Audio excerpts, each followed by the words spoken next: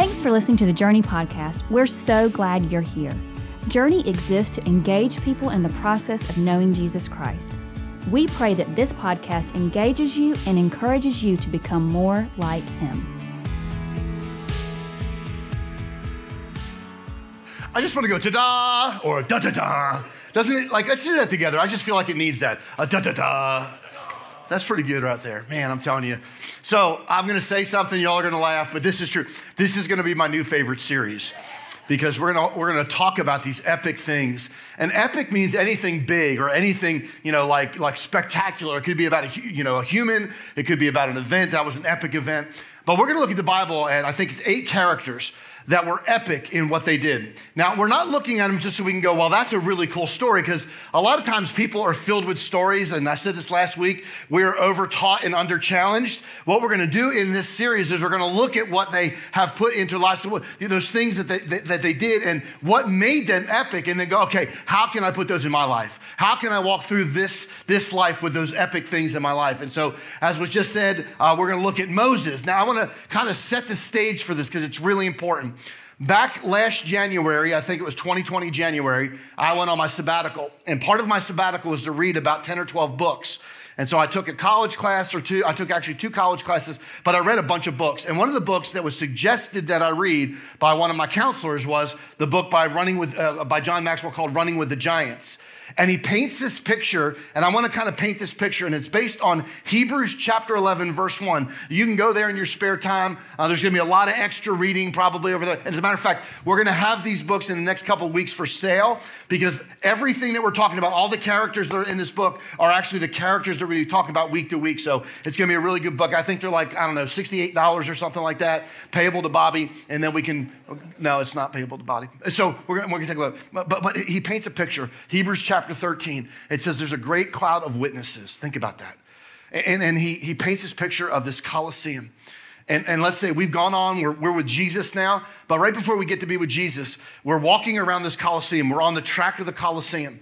And there's this great cloud of witnesses. There's these great people. There's like you see Elijah and Enoch, and you see David, and you see Peter, and you see Paul. All these characters are in this Colosseum.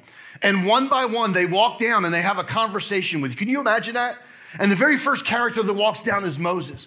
And he's telling you the story about, do you know how you know what happened when I was born? Like, when I was born, I was put in a basket, and I was put in the river Nile with all the crocodiles, and I was left there to die, but God had a bigger plan, and my mom had a bigger plan, and my sister had a bigger plan. Like, it's amazing, the story, the epic story. And he's telling you all this stuff. And then he leaves you with maybe 3 or 4 or 5, just here's some things you have to do in your life. And today I'm going to leave you with 5 of those things that Moses would say to us. Now I want to go back, okay, so 430 years, the nation of Israel is in captivity to this man named Pharaoh, okay, for 430 years. Now God's people are the Israelites, and God wants to take care of the Israelites. Now it's just kind of a point we're not going to talk very much about today, but there's sometimes in our lives that God puts us in places that maybe are a little bit uncomfortable. And sometimes we try to run too fast to get away from those things, but just maybe God's put us in those for a purpose. So for 430 years, they're in captivity to Pharaoh. God starts to speak to Moses, who's going to be the leader of Israel. And he said, I want you to do some really great miracles. I would call them tricks, but there's not a sleight of hand here. So the first thing, he walks up to Pharaoh, and he has this staff. We hear the story of Moses. One of the things that's synonymous with the story is that he has a staff. Well, he takes the staff, and he takes it out of his cloak, and he throws it on the ground. Pharaoh's in the presence of Moses, and it turns into a snake. And I'm going, no. Because how many people like snakes in this room? None of us. Well, then he reaches back down, puts it in his cloak, and it turns back into his staff. Pharaoh wasn't impressed. Like, my sorcerers can do all that kind of stuff. And so he said, you know something? I got one better. What we'll do is I'm going to pull that same staff, and Aaron's going to pull out his staff, and we're going to have these plagues come.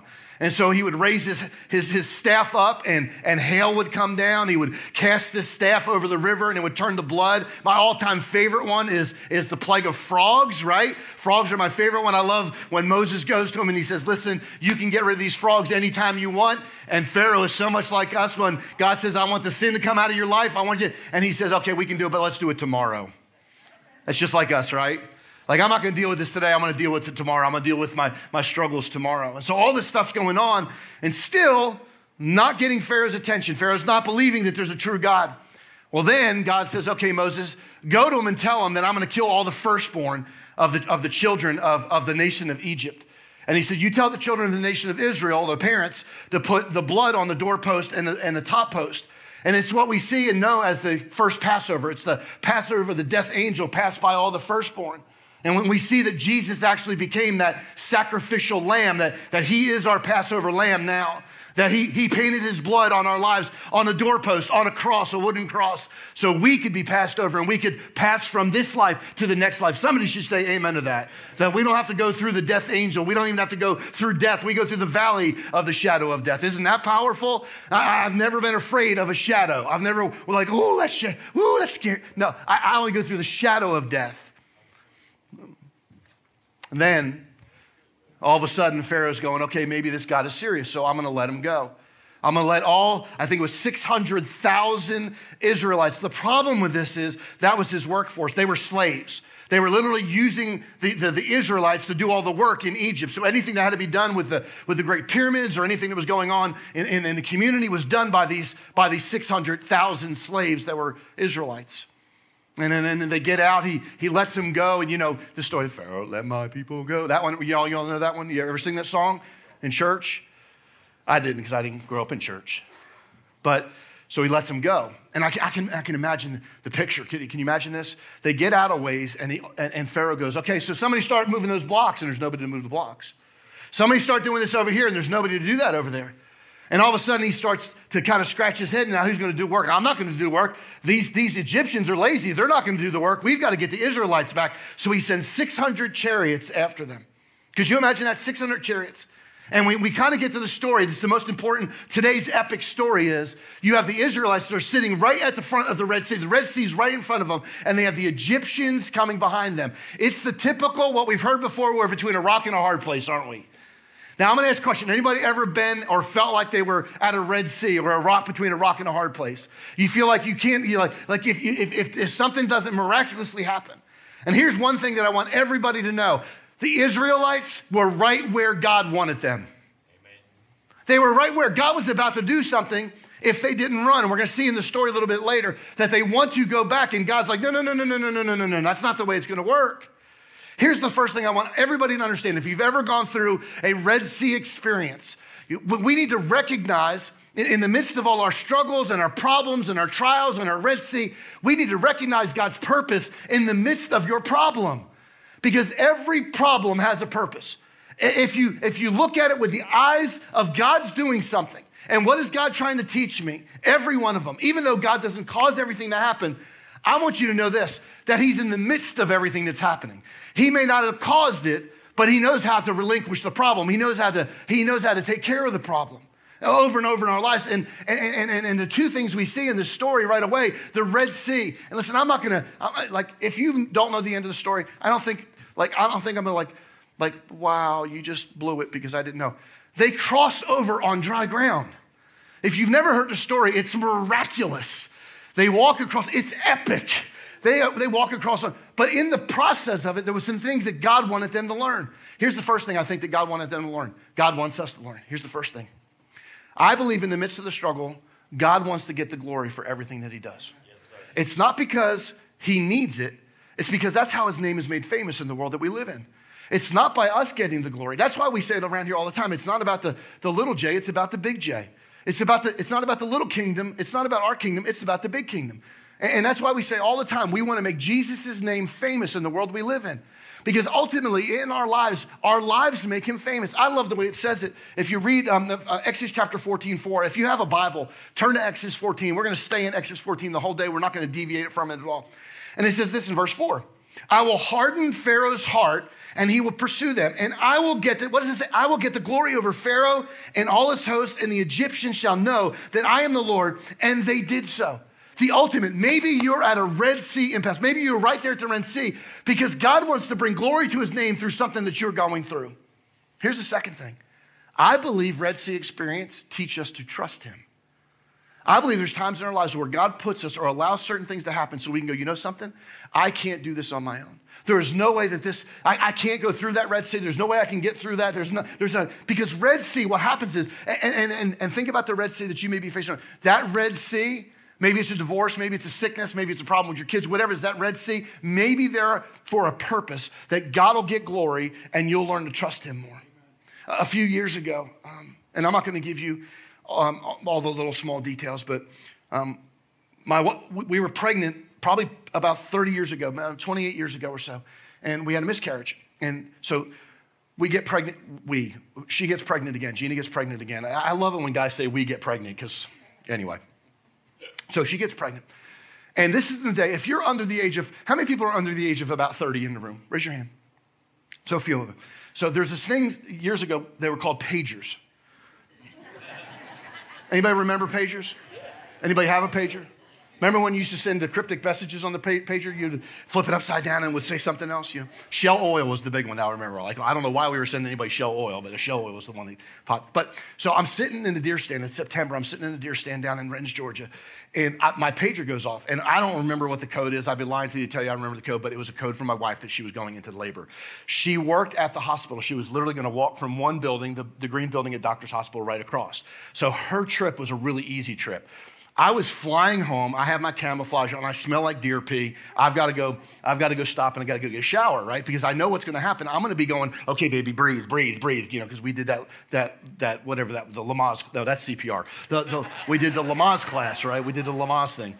So I get there and I'm, okay, baby, breathe. Well, I made a mistake. And anybody that's thinking about having children, if you haven't had them already, do not eat a roast beef sub from Baldino's with extra onions on it before your spouse goes into labor, because she says dirty words when that happens. So out of my face. And she said it in Jesus' name, but it was just weird, really weird. But so we're sitting there, and all of a sudden, remember, in my mind, my framework, we had a Red Sea where we lost a child. All of a sudden, I don't remember the exact numbers, but we watched the numbers all of a sudden start to fall on the heartbeat. And we watched the blood pressure start to fall. And there was this franticness, this calm chaos that was going on in the room, because you could tell something was happening, but you couldn't tell what was happening. They weren't letting us know. And so all of a sudden I saw, and I'm pretty sure when zeros come up, that's not good. And I saw zeros.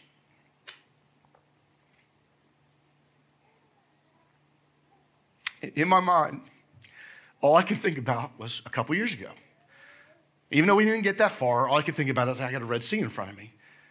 And I prayed a super simple prayer. It's kind of like the prayer in Mark chapter 4. I don't know if you've ever read the story, but there's a storm that comes, and Jesus' disciples are on the top of the boat, and Jesus is down in the bottom of the boat, and Jesus is sleeping on a cushion. He's just hanging out. And they're running around like crazy. And this is the prayer. Don't you even care if we die? And so I didn't have time for a King James prayer. I didn't have time for a big, long prayer with 3 points and a poem in it. All I had time for was a prayer that just said, God, you're God. Can you do something? Can you do something? And I remember at that moment, and it's not preacher talk, all the numbers started going back up. Something medical happened. They said it was fairly common, but to me, it wasn't fairly common. To me, it was a Red Sea. And I remember I learned two things that day. That God is always in control. Regardless of how bad it looks, regardless of how big the Red Sea is, regardless of what the circumstances you're going, God is always in control. And then at that, I remember a story, and I'm going to fast forward Bethany is 26 years old. So fast forward 25 years, 24 years now. My daughter is a photographer, and she's taking pictures of Allison as she's having her babies. Of course, she said, this is perfect birth control, taking pictures, but walks up a lady named Lillian. She goes, Pastor Bobby, how are you doing?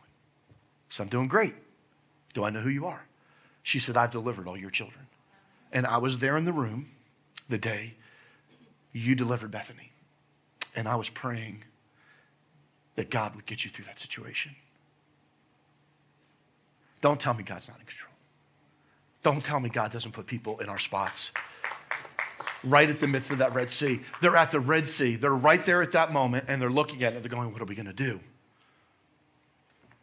Recognize God's purpose in the situation, regardless of what it is. Here's the second thing. When faced with an impossible situation, retain God's perspective on that situation. Get God's perspective. Ask him what is his perspective. Go, God, what are you trying to teach me in this? What's the possibilities that this may be bigger than me? They said in verse 11, they said to Moses, it's because there are no graves in Egypt that you have taken us away to die in the wilderness. What have you done to us, bringing us out of Egypt? Is not this what we said to you in Egypt? Leave us alone so that we may serve the Egyptians, for it would be better for us to serve the Egyptians than to die in the wilderness. The funny thing is they're given two options. You see the perspective change? The God of the universe got them out of everything, and they put this, the Red Sea. And right away, the first thing that happens is like, well, we would have been better off dying way back here. Or like, I would have rather worked. Here's the deal. God had no intentions of doing either one of those. They weren't going to die in the wilderness, and they weren't going to die in Egypt because he wasn't coming to get them, to kill them. He was coming to get them because he needed his workforce back. He was going to put them back to work. And here's just kind of a side note, if you want to know anything about Journey. This story right here is why we don't vote at Journey. Because I believe if they would have taken a vote right there, they'd have gone back to Egypt. They would have said, you know something, all in favor. I don't care if it was a secret ballot or raising their hands. They would have gone, we want to go back to Egypt because perspective change. There's only 2 times there's a vote in the Bible. This is one of them, potential vote. And in Acts chapter 15, there's a story in reference to trying to figure out whether the Gentiles, us, can be allowed in the church. And Peter says, no, we're not taking a vote in this situation. This is my perspective that we should make it as easy as possible for all the Gentile believers to come in. Here's the deal. They had a misunderstanding of perspective of what actually was going on. It would be better a slave. They weren't going to be in the desert. They weren't going to die out there. And they weren't going to die back in Egypt. This shows, this story, this part, our tendency to lose God's perspective on the situation. Too often, we are confronted with an impossible situation, and rather meet it head on, we look for the easy way out. How many times, think about that. You've had a Red Sea in front of you, and you're trying to figure the escape route out. How can I get around this whole situation? And you know what I find out? Here's the truth. Take this one to the bank. If you don't confront it then, you'll confront it sometimes. There will be another time in your life where you brought back to that Red Sea, that same situation. And until you go across with God's power, you'll keep fighting that Red Sea. You'll keep coming up against that Red Sea every time it happens. I want you to do a little study for me today. When you get home, I want you to pull your Bible out. You can pull the Bible app out, the YouVersion Bible app. If anybody uses that, you can get on Bible Gateway. If you are old school and you have an analog Bible and an analog concordance, I want you to look up this little phrase, but God. But God. Just look it up. Over 50 times in the Bible, depending on your whatever translation you use, 50 times it says, but God. But God, when they were in front of the Red Sea, when Nehemiah was told to build a wall and they didn't know how to build a wall, but God did something. Every time in the Bible where people have come up against some type of Red Sea experience, there's been a but God moment. How about you in your life? When's the last time you said, you know something? I'm against this wall. I'm between a rock and a hard place, but God is about to do something spectacular. It's about our perspective in life. It's about our perspective on our problems. It's interesting because I believe we don't realize, I think we know it deep down inside of our knowers, but we don't live it. We know that God wants what's best for us. Somebody say amen to that. But we don't always believe it, do we? We know it, but we don't believe it. It's interesting. And a couple of years ago, back in 2019, it started probably in February or March. It was probably one of the worst years that I've ever had. We had some family stuff going on. We had some stuff going on around the church. And it was one of those, I was really struggling. And for 30 years, I've wrote in a journal. I don't know how many people journal, but I write in a journal. And it used to be papers. I've got boxes and boxes of paperwork in my office that are just notes that I wrote. Now it's easier because of iPads and, the things, the tablet that Jesus used. Apple. We won't get in this argument again. It's in the Bible. That's all I got to say. It's in the Bible. So 2 years ago, I started writing, and you can put a heading and you can make a bold print on the heading. And I wrote this, things will get better. Things will get better. And then I started writing, and it was just random stuff like, Some of it was health stuff, some of it was family stuff, some of it was church stuff, some of it was just what was going on in our culture. And I wrote all these things down. And I decided to put 2 letters next to them. I was either going to put a T next to them or a P next to them. And I started going through them, and as they've worked themselves out, I don't have any P's on any of the list. And I'm talking about there's hundreds of things on this list. There's lots of T things, though. Let me tell you what T and P stand for. P stands for permanent. T stands for temporary. And everything on my list, things are going to get better, I have a T next to. And so whether it was a health situation or a family situation or it was a church situation or it was just a life situation, I realized that everything in this life, if we have the right perspective, is temporary. My dad used to say all the time, Bobby, don't fret the small stuff. And in life, everything is the small stuff. In the light of eternity, in the light that I get to spend with Jesus the rest of my life, everything is really temporary. Even the Bible says that this life is but a vapor. We get 70 or so years, maybe 80, lucky if we're 90. It's temporary. Eternity is a really long time. And what happened here with the Israelites is they lost perspective of how things. Here's what we think. We think we get knocked down, and it's actually we think we get knocked out. What's it? 2 Corinthians says we are afflicted in every way. Tell me this hasn't been our perspective at times. We are afflicted in every way, but we're not crushed, are we? Perplexed, confused sometimes, but we're not driven to despair. Somebody say amen to that. There's always hope. See, the problem is we don't understand that there's this thing called faith and hope. And our circumstances sometimes leave us without both of those. But I'm telling you, you need both. You need the substance of things hoped for but not yet seen. And then you know what happens? We're active in this right here, this faith element. We're asking God to answer prayers. But there's also a hope element, isn't there? That we know God's going to do something. We haven't seen him do it yet. And that's why it's so important. Let's go back to that. So we're afflicted in every way, but not crushed, perplexed, but not driven to despair, persecuted, but not forsaken, struck down. You may be down on the ground, but you're not knocked out. You're not out. You're not down for the count. The Red Sea you're facing right now, the Red Sea I'm facing right now, can I tell you something? Be careful the labels that you put on your Red Sea. Because the labels we put on it are permanent, or it's going to end this way, or this is what's going to happen. Let me give you another thing. In the midst of all of our circumstance, I believe as we're walking around the track, Moses would whisper in our ears and he would say, rely on God's promises to see you through. Rely on God's promises, every one of his promises. And he makes promises in this passage right here. Let me ask you a question. I do need a show of hands on this one. If I was going to tell you, and I could guarantee you, the circumstances would end a certain way, but you had to do a certain thing, how many people would think really hard through that certain thing to make sure that the certain situation would end positively? How many people would think about it? At least think about it. So if I told you, if you have financial problems, if I told you, I can eliminate all your financial problems, but you're gonna have to dig ditches for 6 months, how many people would dig? You'll have the nicest house, you'll have all this stuff. How many people would dig ditches for 6 months if you knew the guarantee that you were gonna be successful on this side? How many people would do it? Raise your hand, come on, raise your hand. This is not a trick. If you don't raise your hand, we have a group for you, right? Everybody, if it was guaranteed. Now, I know you're gonna think I'm an idiot when I say, but the situation that you're in right now, the situation, it's guaranteed that God's gonna shine through that situation. I'll make you a promise. It may not end like you want it to end. It may not, the steps may not be the same, but it's gonna be best for you and for everything in the kingdom. The Red Sea makes you feel at times hopeless, helpless, and uncertain. It made them feel it. Verse 13, and Moses said to the people, fear not, stand firm and see the salvation of the Lord, which he will work for you today. For the Egyptians whom you see today, you will never, ever, ever, ever, ever see again. It didn't happen yet, right?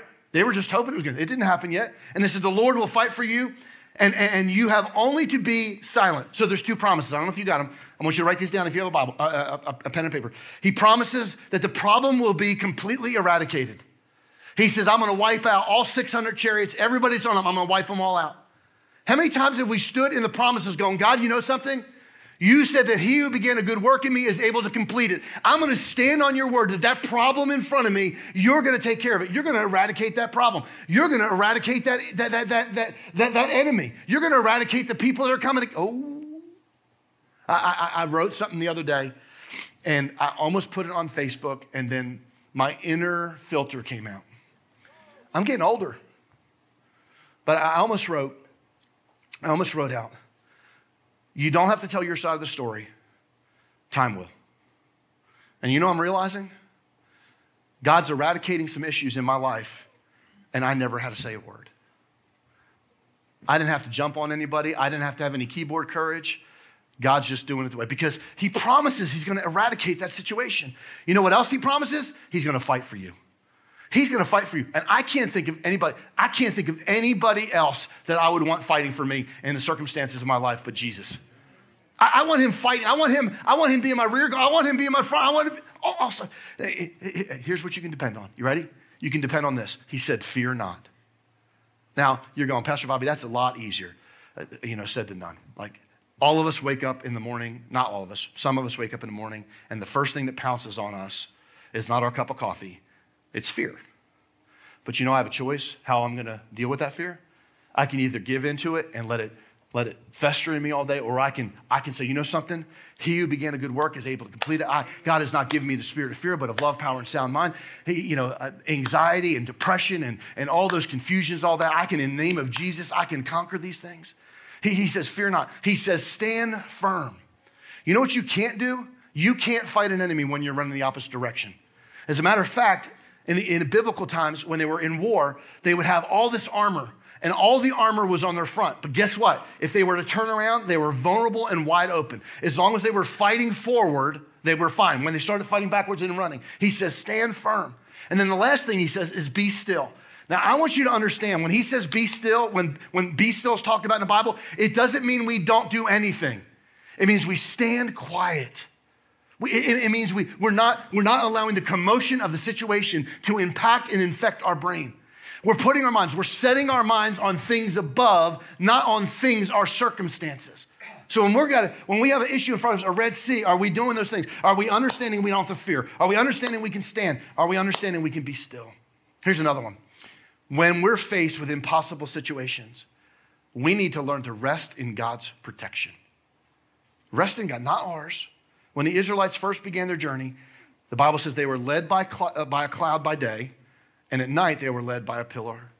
Now, it's interesting in this story, something takes place that I'll guarantee you, if a lot of us were in this circumstance, we would have done the exact same thing. Now watch this.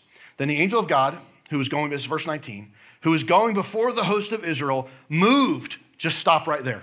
I knew you were going to leave me, God. I knew you didn't have my back. I knew once you got us here, you were going to trick us. It was that carrot in front of us. And so everything that was leading them, the cloud that was leading them, the pillar of fire that was leading, all of a sudden, it's gone. They don't see it in front of them anymore. What they didn't realize is they didn't have the privilege of reading what we're reading 6,000 or 7,000 or 8,000 years later, thousands of years later. And then what it says here, the host of it moved and went behind them. And the pillar of cloud moved before them and stood behind them, coming between the host of Egypt and the host of Israel. And there was a cloud and the darkness, and it lit the night without one coming near the other all night. It means this, and there's a natural thing that's happening here, and there's a spiritual thing. In the desert, it's hot. Anybody ever been to a desert? Hot. Anybody ever been in Georgia? Hot. We pray for clouds in Georgia, don't we? Playing golf and it's 105 and that cloud comes over, it goes to 104. Man, we're putting a jacket on, right? Something's going on. So the cloud served as a natural protection against the sun in the desert. Now, I don't know if you know this, in a desert, it gets cold at night. And so what happened is that pillar of fire also kept them warm. And so there was protection natural, but also it provided a buffer where the Egyptians didn't even know where the Israelites were. I want you to know something. I don't know what it looks like for all of us, but God is putting a buffer. God has put a buffer between you and the enemy. Nobody will understand it, but nobody can get through it. And that's a fact. We sang that song this morning. We sang, man, the songs this morning were on point. But I was thinking about it, the name of Jesus, darkness trembles. Maybe instead of saying all the other words we say to our problems, maybe we need to say the name of Jesus to our problems. The angel withdrew and went to the back. I don't know what kind of problem or issue or Red Sea you're facing. We all face them. And I'm going to make a statement, and I don't want anybody to think that I'm not trying to be insensitive. But we have all heard the statement, things could be worse, haven't we? How many people know that's true? That things could be worse. It's not a joke. There's no joke here, okay? But I can promise you, with God on your side, you'll be able to handle them. Lindsay said something to me several years ago. I think it was after a funeral. It was after a moment. And we were talking about the statement that people make, and they say, God will never give you more than you can handle. That's not a true statement. God will never give you more than he can handle. And he can handle everything. Every situation that's going on in your life, every Red Sea that's coming, every problem, he can handle it. Somebody say amen to that. And then the last thing, in the midst of all the struggles, in the midst of all your problems, your Red Sea, reach for God's power. Reach out to God. This is my favorite part of the story. It says, verse 16, he says, lift up your staff and stretch out your hand over the sea and divide it, that the people of Israel may go through the sea on dry ground. I'm going to say a bold statement. I think God wants to deliver every one of us from our Red Sea experiences in his time. But one of the things they had to do is the Bible says that they had to stretch out. Moses had to stretch out. Aaron had to stretch out his hands. And it wasn't until he stretched out his hand did the Red Sea part. It wasn't until he stretched out his hand that the plagues came. It wasn't until he stretched out his hand that it turned from a staff to a snake. And I believe our problems, our Red Seas are there to stretch us. To give us faith in the midst of our struggles, to give us faith in the midst of our problems. I think God wants to see if we're willing to step out, if we're willing to stretch out our hands. And see, there wasn't some magical thing in the staff. It just represented God's power. And then we have God's power now. It's right here in this book. And how many times have we ever stretched out our hand with God's word and stretched out our hands and says, you know something? Your word says contrary to what the world says. Your word says this, that you'll never leave me and you'll never forsake me. That's what your word says. And the world is telling you all kinds of other things. The world's telling you that you're worthless, and God's saying, I died on the cross, that you are my workmanship, you're created in good to do good works. We need to learn to stretch out what God has given us in our hands. And watch what happens to those Red Seas. The staff wasn't magic. Every time they lifted it up. I love what A.W. Tozer says. And it's an amazing statement. And I want you to think about something. Anything God has ever done, he can do now. Anything God has ever done anywhere, he can do here. Anything God has ever done for anyone, he can do for you. That same God that opened the sea so the Israelites could go on dry ground is the same God that we serve today. So that means the same God that did those things back then, he'll do it again. He'll do it in our lives. He'll do it in your kids' lives. He'll do it in the cancers. He'll do it in the struggles that we have. He'll do it again because he wants to do it again. But he's waiting to see if we'll have the faith to stretch it out. I'm going to make you another promise. I want you to shut your eyes for a second. I want you to bow your heads for a second. Maybe you've never heard how this story ends, or maybe the only time you've ever heard this story was maybe Prince of Egypt, or maybe the old Ten Commandments one. But I want you to listen to these words. I want you to listen to them very carefully, and I want you to take these as your promises today, as how you're going to face and how you're going to beat the Red Sea.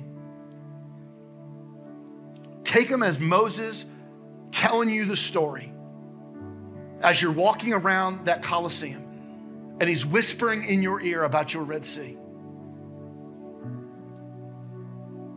Then, Bobby, I stretched out my hand over the sea. And the Lord drove the sea back by a strong east wind all night and made the sea dry land. And the waters were divided. And the people of Israel went into the midst of the sea on dry ground, and the waters being a wall to them to their right hand and their left. The Egyptians pursued, Bobby. They went in after us. They went into the midst of the sea, all Pharaoh's horses, all his chariots, all his horsemen. In the morning, we watched the Lord, pillar of fire, a cloud looked down on the Egyptian forces and threw the Egyptian forces into a panic. It clogged their chariot wheels, so they drove heavily. And the Egyptians said, let us flee from before Israel, for the Lord fights for them and against the Egyptians. Then the Lord said to me, stretch out your hand, Moses, over the sea, that the water may come back upon the Egyptians, upon their chariots, upon their horsemen. So that's what I did. I stretched my hand out over the sea, and the sea returned to its normal course. When the morning appeared, and as the Egyptians fled into it, the Lord threw the Egyptians in the midst of the sea. Then the waters returned and covered the chariots and the horsemen of all the host of Pharaoh that had followed us in. Not one of them remained. But the people of Israel, God's people, walked on dry ground through the sea, the waters being a wall to them on their right and on their left. Bobby, that's the God I serve. Father, as we look at this story, it's epic. But it's not epic without a purpose. It's epic with a purpose. And what you want to teach us is the same way you reached out to the Israelites, the same way you led and guided Moses is the same way you want to lead and guide us. Every Red Sea looks different. Every Red Sea in this room, every Red Sea at Sherwood right now looks different. Every Red Sea of people watching online, every Red Sea of the people that are sitting in our atrium right now, every Red Sea looks different. For some, it's a battle and a custody of your children. For some, it looks like a divorce. For some, it looks like a sickness. For some, it looks like a marriage that's gone bad. For some, it's a job. Whatever it looks like. God, can we trust you enough to believe that you're going to do something great? That you're going to let us walk through on dry ground? That you're not going to leave us? You're not going to forsake us? You haven't left us in the wilderness to die. You have not left us in the middle of the Red Sea for the enemies to attack us. You have put us in this position for a reason, so we can lift your name up, so you can be glorified, and we can learn to trust you more. And maybe for some in this room, it's the first time they've ever heard words like this, like trust. I just want you to hear me. If that's you, if you're watching online, if you're at Sherwood, if you're in our Evans campus. For me, it was back in 1983. When I first heard somebody say about putting my trust in Jesus. The first Red Sea I had to get over was sin. It was me. It was my issues. And for some in this room today, maybe that's where you're at right now. Maybe that Red Sea is a sin issue. And I'd encourage you just to do one thing. Give it all to Jesus. Let him take control of your life. Number one in your life. Say, I'm going to move to the other seat. I'm going to let you control my life. I'm going to give you everything about me. I'm going to believe that you're going to cleanse me and you're going to move me. Father, I pray that in this moment, there's a ray of sunshine coming down and we're seeing what the Red Sea really can become. And that's a passage of freedom and liberty. They left what they were enslaved to in a Red Sea and came out on the other side, brand new creations. Father, I thank you for that. Thank you for every story we're going to read, that we would learn something from you. In Jesus' name we pray, and everyone said, amen. Amen. Thanks again for listening today. If you need prayer or help taking your next step, email our team at nextsteps@journeycommunity.net.